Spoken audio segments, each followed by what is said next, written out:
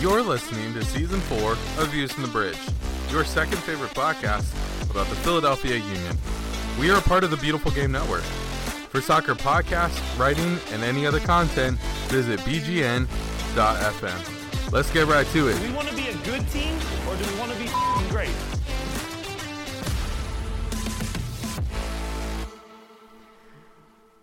Hey everybody, welcome to Views from the Bridge, your second favorite Philadelphia Union podcast.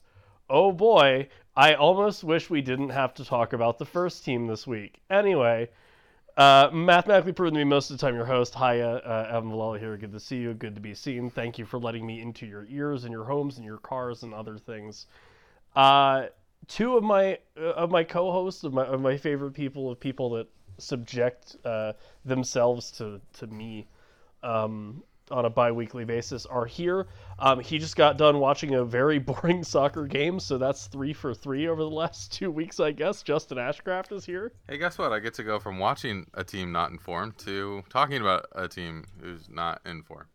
Woo! Yay. So great. So great. And, you know, I wish the Union would take after the other host that is currently here, because he's always in form. It's Chuck Booth. Oh, wow. You're actually giving me a relatively good intro to go off of for a change. Thank you. Yep. There's been a lot of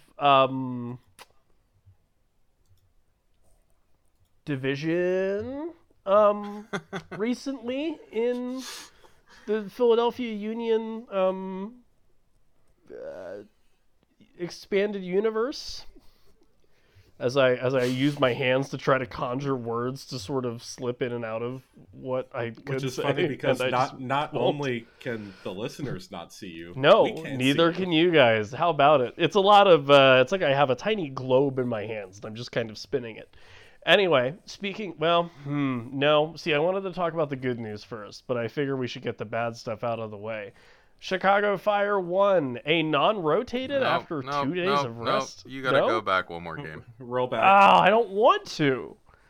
What if we just didn't? No, but we do get to talk about a good game-ish. I guess. Sort of. Yeah. Corey Burke's left hip 2. New York City Football Club 1. In a 2-1 win over the Pigeons that have a tiny stadium in one of the 5 boroughs in New York City. Yeah. This was insane. Okay, so the unfortunate part about Corey Burke's left hip is it? Yeah. It might have been Jose Martinez's first goal from range had Corey Burke's hip not got on it, and it did, but it went in. But it's unfortunate. And maybe that was Jose Martinez's Joker moment after that, because the last couple of games he's played, he's been a little naughty. But we'll get there when we get there, I guess. Well, he was a little naughty ending that game. It's true. Well, yep, yeah, you're right. Sent a message. With a few birds to those away supporters. Yeah, he sure did. And he's an Eagle supporter too. He is. He's the most Philly athlete that's existed in this city since Allen Iverson.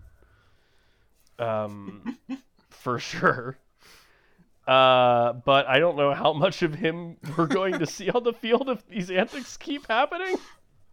Anyway, no, I mean, the Union were in control of most of this game. Teddy Castellanos is a awful person. And then the Union steal a win, I guess, at home, which is great. And then you're like, wow, we did that. Like, there's a kind of easier stretch of games coming here, and then the next 2 games happen. But I think a really good win against New York City. I believe before this whole run, someone on this podcast may have said that we're going to beat New York but then lose to Chicago. I don't know who that was, but this was part of the discussion that we had the last time that we recorded. And I think that person was right. So, good on them wherever they may be. Yeah. Listen, so yeah, Justin. This New York game was a hard game to judge because Yes. ultimately the product on the field was not all that much better than what it has been. No. I guess you get sort of a lucky deflection with a couple minutes left in the game and end up with a ball in the back of the net that secures your 3 points, but which is what matters, because when we get to the end of the season and we're trying to figure out where we're going to be seated in the playoffs, whether you have 3 in this game or 1 in this game matters. How you got there doesn't. Correct. But so it's frustrating because it's like, okay, cool, we got a win, which we desperately needed, but it wasn't satisfying. Yeah. No, So well- I enjoy that the Union actually fought back into the game. Yes. Sure. Because one thing that had been missing from a lot of these draws is it felt like after the 60th minute, the Union weren't the team chasing the win. It was the opposition, like Right. in every single one of these. So while I felt that was at least a good thing about the New York game, the problem with that is New York is a team that thinks that they're good enough to pass through teams and beat them on their own terms. Yes. And that's just, they literally just played into the Union's hands for resigning themselves to that loss. And I think if Ronnie Dahlia's still coaching that team, they steamroll the Union in that game. Mm-hmm. And that's the reason why they have not won a game since he went to Belgium, because you do miss good coaches. But it also just doesn't matter at the end of the day, because all that matters is the 3 points. But unfortunately, we saw very quickly that those 3 points were not a turn for this team. Yep, because on short rest, they go and lose to the Chicago Fire 1-0. In just like, and I wanted to like kind of, it's so hard to talk about this team because it's like everything outside of literally the 11 guys on the first team right now, and even then actually, is like just, it looks incredible optically for the future of this team and the rest of the season. With, like our entire bench basically giving the U.S. An Olympic bid and winning the U20 tournament again, and then the U17s won MLS Next's little cup they had or whatever. Like there's a lot of like, oh man, like this is, it's gonna be awesome. And like in my head I'm like, well, now you have to play these U20s when they come back against DC United, because like look at all those goals. And then on like 3 days rest, I know you have a short bench, but like you didn't rotate anybody. And I think Chuck tweeted it at some point, or he put it in our Twitter group, where it's like, Stuart Finley exists. Like there's guys that exist that are like senior first team in a soccer club experience, having players that you could plug in here and it honestly probably wouldn't go that bad. But instead, you just don't rotate anybody, and you lose to Chicago.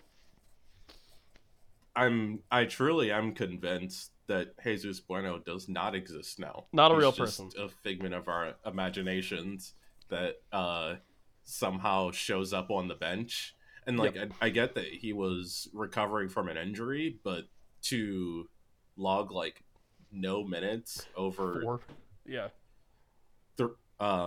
over the three games in 7 days is Incredible. pretty ridiculous, considering how much the midfield is expected to run and how little some of these midfielders have been bringing to the game at times. Yes. Yep.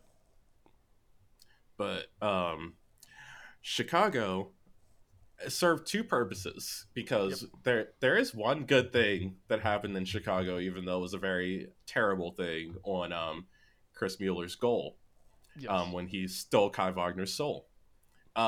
He likely ended all European interest in the Philadelphia Union left back that we can't afford to lose right now. Yeah. Because as you see, the guy that we thought would be gone by now, every team that was linked with him has now basically signed a different left back, and now Leeds United has, at least Jesse Marsh is going on record saying that they're not signing a left back, because with getting Tyler Adams, you assume that Stuart Dallas is now going back into defense.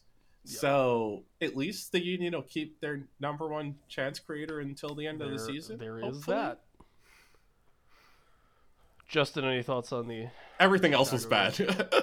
That's fair. Yeah. I mean, the Chicago game was, it's bad. and I'm just wondering, like, what's interesting to me, I mean, what has interested me all throughout this run, and then I think what's interesting to me is going forward is the top line midfield, the top four in your diamond seem to be untouchable in this lineup, or as far as starting lineups go. And I don't, their play on the field is not worthy of it. And that's what I just don't understand. Like, it's kind of obvious to everybody that they shouldn't be untouchable. Like, they should not be like, okay, we're going to play these four in midfield every time. Yeah. But they just keep doing it. I thought you were getting into the strikers as well, because I feel like it's 3.5 players at least in that attacking-ish line are untouchable, because we don't know. Well, we do know that Sergio Santos is in South America. We don't know when Sergio Santos is coming back. I thought that he already had his green card. I believe that this is trying to move his family here. I'm not 100% sure. It's really vague, and there's a lot of just stuff going on, and I am highly concerned that this is going to end with Sergio Santos needing to be sold to South America. I mean, the first thing I agree with you, Chuck. I at this point I'm just more concerned about the midfield, because what seems to be and it happened against Columbus too. What seems to be the plan right now going forward is just to skip the midfield. And I don't like, this isn't, it's hard because it's not a knock on any of the four. I think Jose Martinez is a great defensive midfielder, and will continue to be, and as long as he stays in MLS, will continue to be in MLS for a long time. Because we've seen players like him before who have made their mark in MLS and been around a long time. Yep. Gazdag also, you can't argue against the production that he's had so far this season, and I know that, Chuck, you've argued against playing him at the 10, but you can't argue with the production this season. My concern is there are games, and I think Columbus and we haven't really talked about Columbus, but Columbus and Chicago, two of them, those two being more obvious than others maybe, where you didn't feel like Gazdag, Flock, and Bedoya were in the game. And it just, there was too many balls that just went over the top, trying to find Carranza, Ure, Donovan, Burke, whoever you're trying to find. And it's like, there's just nothing through the midfield. I just don't know what to do with that. Like, it's just obvious what the Union are doing at this point, and they're not playing through the midfield all that much. Their midfield's not making a difference in the game all that much. And so what are you supposed to do at this point other than hitting 40, 50-yard balls down the field and hoping that somebody gets on the end of it? Yeah, it's got a few issues, because usually, like, we know at this point that Daniel Gazdag is a 10 in name only. He's not going to really drop back and link up play. He may play a long pass to a forward, but he's looking to arrive in the box, play on one of the crosses at the forward, plays across the box, and knock it in the net, and he's been extremely good at that. So, fine, continue doing it. The issue is that, like, Julian Carranza has been a pretty good target forward. Mm-hmm. Yeah, absolutely. You can't aim every single Right. attack Right. at Carranza at all. It just doesn't work. And unfortunately, with the way that Olivier Mbaizo plays when he gets into the game, everything goes to Carranza. Mm-hmm. And this is even with Alejandro Bedoya having one of his best creative seasons with the Union Yeah. ever. Yeah. Yeah. And they still just don't use him to do what he's supposed to do Yeah. and actually link the defense with the attack. Like, we know that going forward, Jose Martinez and Leon Flock are useless. Absolutely useless. Like, you just don't want either of them to have the ball at their feet. But if you're going to do that, like, at least let Glesnes be Glesnes and just maraud up the field. Change the formation, which I get is hard when literally half of your bench is just ripping up CONCACAF kids. Yeah. But like, it's just clear that long balls up the pitch don't work, and they're if anything giving the defense too much work to do, which just leads to more Jose Martinez red cards. Like, if we had an actual attack, we'd keep our defensive midfielder on the field more. Yep. Yeah, and I think the biggest piece of that frustrates me is last season, anytime we talked about, like, we knew what Flock was last season, right? That he's for to confuse everybody, he's sort of a 7, right? He sort of plays an 8, but he's sort of more of a 6. He played the 6 a lot last season, but there was a lot of times where he, especially when he was playing at the 8, found himself in the attack last season, or he just made more of an impact on the game. Like, he was breaking up play, he was causing frustration for the other team's midfielders and all that stuff. I just feel like at this point in the season, what I've been frustrated with, or what I've watched and been frustrated with, is I think, like, there hasn't been a game that we've seen Leon Flock play that we're like, that's why he had Gold Cup interest last season. Like, he's just not playing at the level he played last season, not being as disruptive as he was last season. And I think that has, in some ways it's helped Wagner, because Wagner's gotten further up the field because Flock won't. But it's made us way less dynamic, I guess, on the field. Well, and I'll make a tiny point, and then I think that'll actually kind of segue into talking about the kids that we just got back this week. I think that game against Columbus was Leon Flock's worst game in a Union kit. Maybe. And it might not even be that close, but he was irresponsible when he got the ball at his feet. Really good at winning it back. I think he's always been proficient enough at winning it back. He's not Martinez. He doesn't have to be. But he's always been pretty good about, okay, that's a good tackle, or that's a good challenge, or at least there's pressure on the ball when it comes in the Flock's kind of domicile. He's not as good as a two-way player as Bedoya or even as Martinez is, and so that limits his ability to counter or to help break. But it's never looked as bad as it did against Columbus. And I think that definitely did not help anybody in that game at all, because it didn't let your forwards do anything. And then I think Martinez went, well, all right, fuck, now I got to really overcompensate for this guy. And he, got sent off. Martinez wasn't in the Columbus game. Columbus was losing my mind.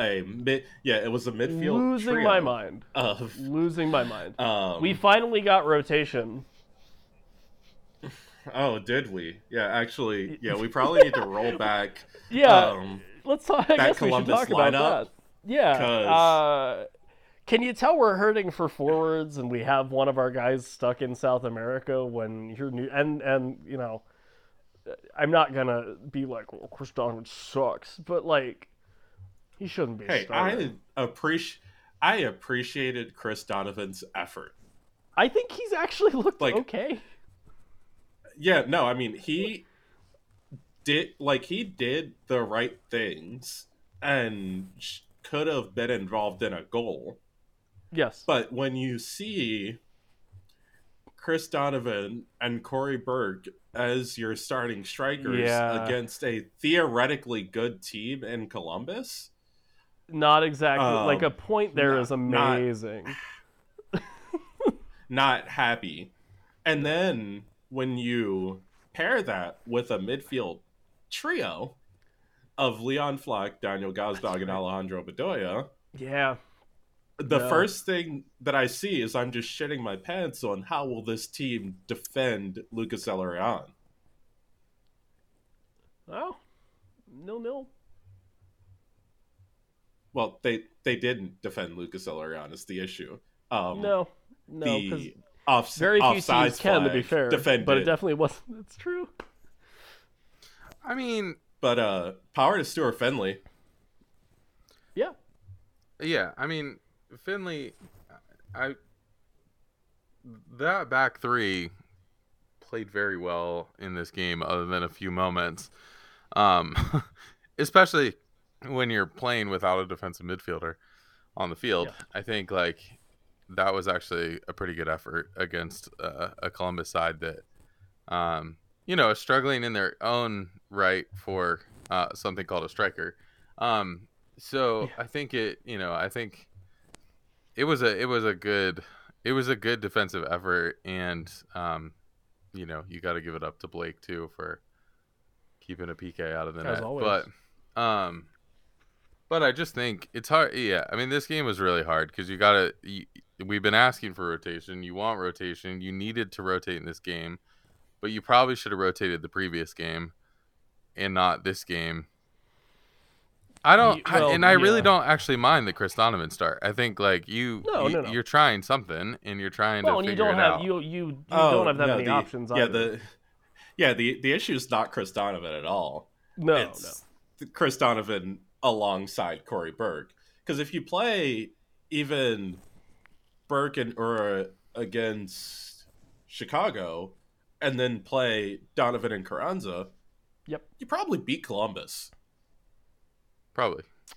Yeah, I would be interested to see what Carranza and Donovan do with each other. Because Donovan is as energetic as and bringing similar things. Yeah, I mean it comes. And I think Donovan and Carranza both kind of have a chip on their shoulder yet too, and I kind of like that. For sure, they do. It comes back to, but. Like you said, we've been trying to segue this whole podcast because we don't want to talk about these games. Here it is, Justin. It comes back to, like when you're making your subs in the 60th, 65th minute, whatever that was, when you make your striker substitutions. I feel like at that point, if you could have also substituted your 10 with one Paxton Aronson, you might have had a chance to win that game too. And Pax will do way more than Gazdag at this point of linking midfield to striker, and maybe he won't do it perfectly. He's still a kid, but he's gonna do way more than Gazdag is doing in that area. And so I feel like if you have this opportunity to win, if you have this opportunity that you're playing a close 0-0 game, neither team's really having that good of chances other than the PK, and you can put an actual number 10 on the field, you might actually come away with 3 points there. But that just goes back to we don't have our kids. Well, and this is why I would actually push Daniel Gazdag up to playing as a striker, because I would like to see both of them on the field, but not Paxton Aronson as a forward. And I still don't understand why Jim Curtin did that in the start that Paxton got this year. Yeah. Because it's like, you're literally just asking him to be lost on the field, and he was justifiably lost because he is a 10. He's not a forward. And that was just not a good solution for anyone. But the Columbus game is actually a great segue into talking about these kids, because the formation against Columbus is something that they could all play in out instead of the diamond. Yeah. Yes. Yeah. Well, and like, we've talked about it for literally years, but it's especially in the last year or so with Pax and Quinn, and I'm obviously a pleasant surprise of Jack McGlynn kind of coming off the bench and immediately scoring a goal into the bottom left corner for the U20s. But it's like, all right, how much more do these kids need to prove to you? And especially now where they just won a decently prestigious tournament and were probably the best players on that team. Is it a decently prestigious tournament? I'm gonna make it one because it helps their I don't prove. I don't know that it's a prestigious tournament. It gets them into one, right? We'll go with that. And it gets them into one, and it's one that the last 3 classes of U20s have failed at. No. That's not correct. Actually, we've won this. They've actually won this tournament 3 times in a row. This is just the first time that this tournament was used to qualify for both the World Cup and the Olympics, which is why they finally were able to qualify for the Olympics for the first time since 2008. Which is still a good thing. I mean, I'm just saying there was pressure riding on this tournament that had nothing to do with the tournament. And that's what I like. Yeah. The Olympic qualifier for sure. It's a moment that that a team has to say, hey, the last 3, and it may not have been through this tournament, but the last 3 classes of under 23s or whatever who have had a chance to qualify for the Olympics didn't. So how are we going to do it in this moment, even though it's a different qualification process? How are we going to do it? And they did it. And they did it in style. Not even to mention that Brandon Craig was on the field for all 6 games as well. Yeah. So And so I just don't know what else Pax and Quinn need to do. I mean, any of them really, but especially Paxton, who was the player of that tournament, and then Quinn, who was right behind him, to get more than 10 minutes off the bench. But theoretically, I don't think they need to do much, because even if you go back to some of Jim Curtin's comments before the U20 tournament, I feel like he's been kind of just holding off the reins because he didn't want the team to get too used to them playing serious minutes and then losing them for this long stretch of time. I don't, and also you have to, and then going back into the diamond, it doesn't suit any of them. Because, I mean, I'm truly not sure still what Quinn Sullivan's best position is, because he's kind of beginning to feel a little bit like Anthony Fontana, with not being a 10, sort of being a forward, but not really being a forward in this system because we play too many long balls forward. Whereas, the U20s at times were looking like Barcelona playing the ball up the field. Yeah. We're not going to see that from the Union. The Union are quite possibly the most worst watch in MLS. Team. Yeah. But that's where I feel like there's moments where Quinn can still benefit the team, definitely. No, I mean, I think Quinn Sullivan should always be the first man off the bench, and he already proved that last year. He's done enough to show that he can change the game. Well, and that's I think where, to your point, Chuck, his weird I'm not necessarily a one position guy thing helps him, because then if you just need someone to be a bit of a spark plug in any of your midfield positions, he can kind of slot in there. And sure, I'd rather have him a little bit farther up the field, but really, as long as he's not supposed to that's be just like the your problem in the defensive diamond defensive is it's so structured that when they sub him as an 8 in the diamond, if he doesn't play as an 8, all of the defensive structure is gone. Yeah. And not playing at a double pivot, like Jack McGlynn's passing just isn't used well because we don't have the damn ball. Yeah.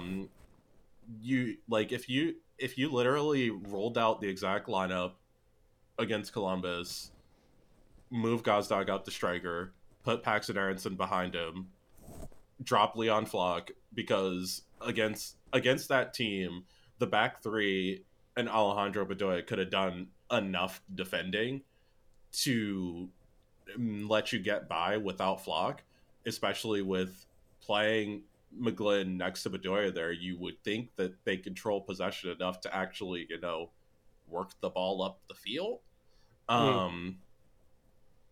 It is something where it feels like there's enough freedom for the kids to function, because that's one of the tough things with like this class versus Brendan Aronson and Mark McKenzie. Like they had defined positions, defined roles, things that like, okay, you can put them in this exact structure and know exactly what they're going to do.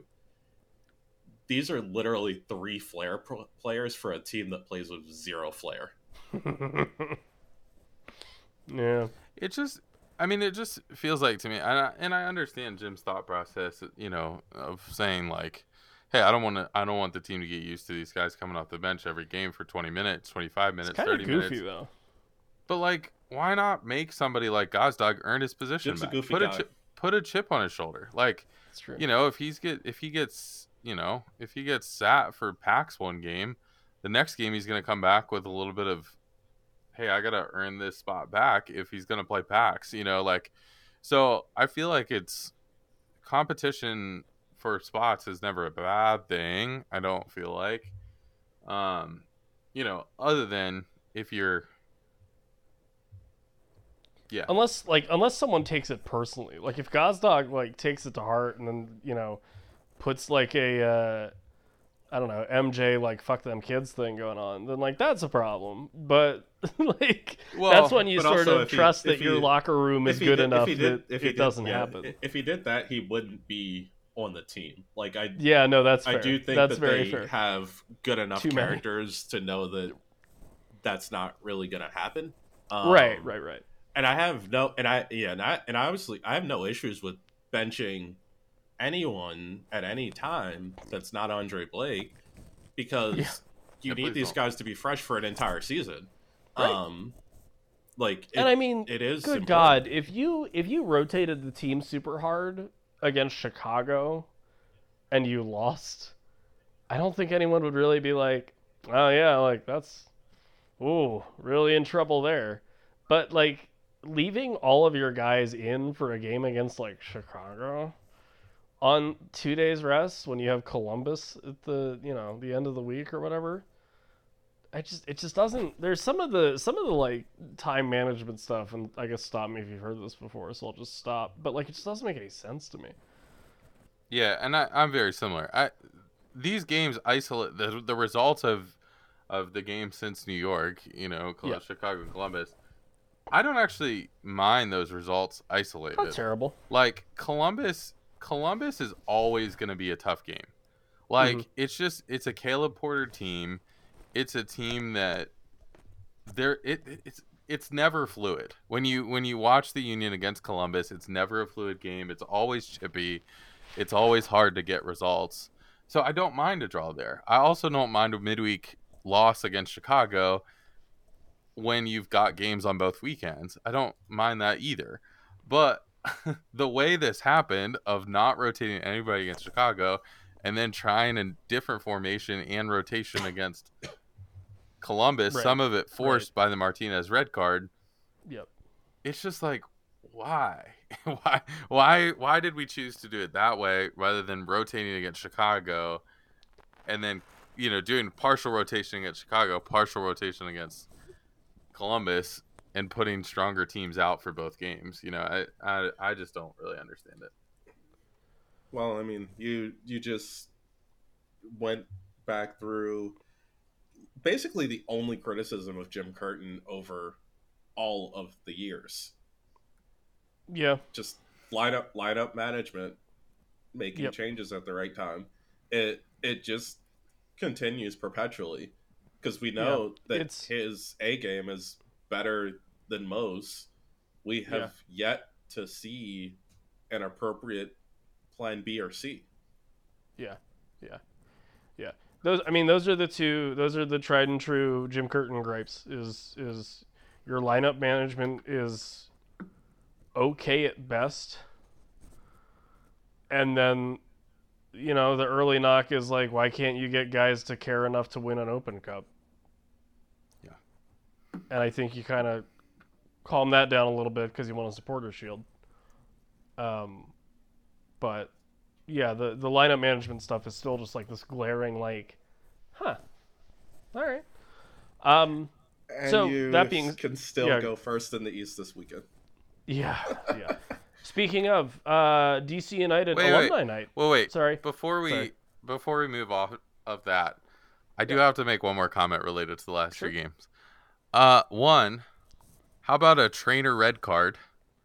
How about a trainer red card? And two, that same trainer doesn't know who Messi and Ronaldo are.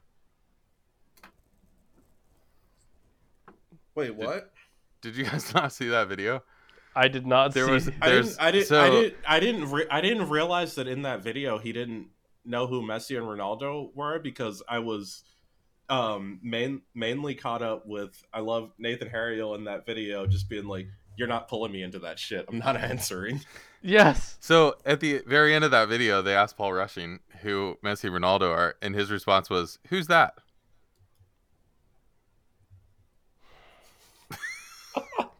I don't know if it was legit or not, but that was the end of that video. Paul Rushing, because that way, if I go to another game this year, he won't find me. I would honestly believe that Paul Rushing, outside of working with this team, has never watched a soccer game in his life.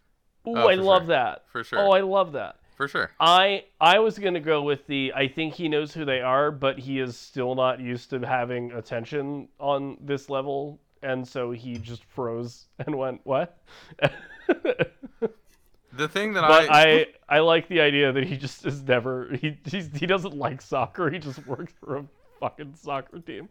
The thing that I liked about that video was Corey Burke calling Jose Martinez out for getting beat by Messi in a Argentine-Venezuela game. Yes. And that's why Martinez picks Ronaldo. Yes. It was also cool seeing all the Matt Real answers. Yeah. Yes. So DC on Friday. Yeah, DC on Friday. It's alumni night. Weird names.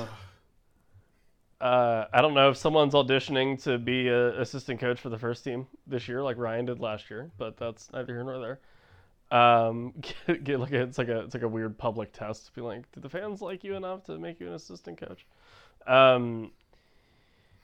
Things I would like to see out of this: DC United is basically a team comprised of one man, and that man is Taxi. And if you can shut him down, things are a lot easier. So that would be nice. I would also, I know, shocker, love to see like 30 minutes of Paxton Aronson, or 30 minutes of Quinn Sullivan, or, if I could just be so lucky, 30 minutes of both of them. That would be really neat. And then the Union win convincingly, and everyone's like, "Oh, that worked out really great. Let's keep doing that." And they do. And then, the rest of the season is just a blazing success. I mean, if that happens, everyone would be like, "Oh, let's keep doing that," and then Jim will go back to his normal lineup the game after. And then Christmas tree forever. No. Evan, you've seen Union DC United games before. Uh-huh. I know. I know. It's not gonna happen. Well, I do think one thing is going to happen. Like, I don't think they're going to stop Taxi, because that does actually seem to be an impossible task. Fair. But that they'll do enough to limit him. Yes. That DC should hopefully just capitulate and do their normal thing where they concede a lot of goals. Because even in his hat trick against Orlando, right? Yep. DC still conceded 3 goals, and it took 5 goals for them to win. I believe they've conceded at least 2 goals in every game that wasn't against Chicago. May at least be every away match, but There is they have some very bad. Yeah, they. Meh. You guys doing live stat looking on the show. Like recently, yeah, it's been rough. Oh no, I mean it. Well, the thing is the stats don't need to be correct. It's just no. I mean, bad. you're DC right, United basically. DC United is a bad team. They're not great. The unfortunate thing is that the Chicago Fire also a bad team. Also, we're a bad team. And the Union are still on short rest. They will get more people back, but like after this gauntlet, I can't tell you what'll happen, especially since like we do know that Sergio Santos won't be back and starting in this lineup, which is a concern because all of the best performances on the field have still come with Carranza and Sergio Santos at the top of the line. Yeah. And Jesse Lingard I would be just really don't. cool. Please don't. No. Oh, That'd be fun. Actually, Yeah. but speaking of, who I actually want, who potentially is attainable, is Latif Blessing.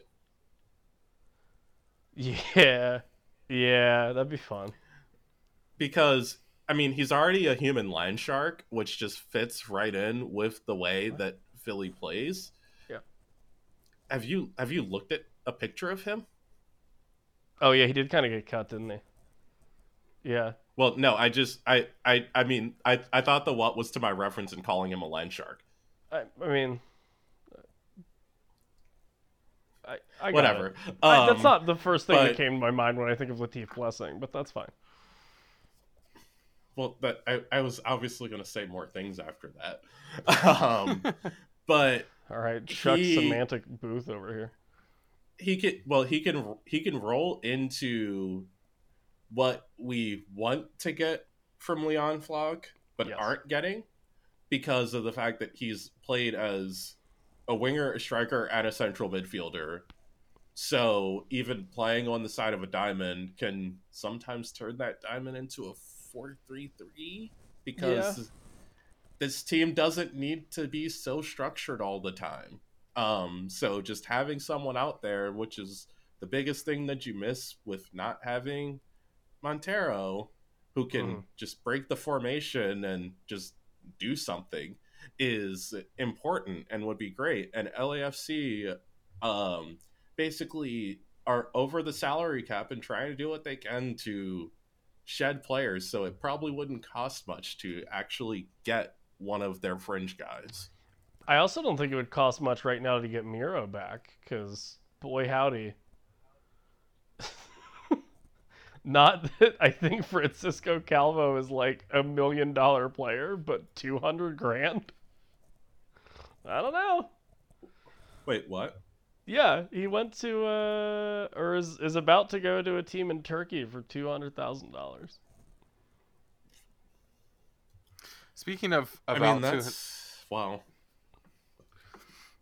Speaking of about $200,000, I did see somewhere today that I think the Union just got $367,000 from Venezia. Yeah, That's what they got. I've been looking to see what DeVries went for. 1.5 Calvos. Because it was just very vague. But yeah, I mean, you would hope there's at least some solid sell-ons with that. But yeah, the Union have collected far too much money and are too much kind of hanging out with it. just too reliant on keeping goals out and not scoring them to be able to feel comfortable sitting there and not doing anything during this transfer window, especially considering that, like, I mean, Supporter Shield is basically out of reach already, unfortunately. Yep. But you have still an extremely good chance at winning the East. And in MLS Cup, with how good this defense is, anything can happen if you get someone who makes it easier to score goals. So I still want to see either a midfielder or a actual right back come in, because it does seem like Jim Curtin is finally getting around to Nathan Harriel's limitations going forward, which isn't a knock on him, because he is just a young right back learning how to play the game. But when your other option is Olivier Longball and Bizo,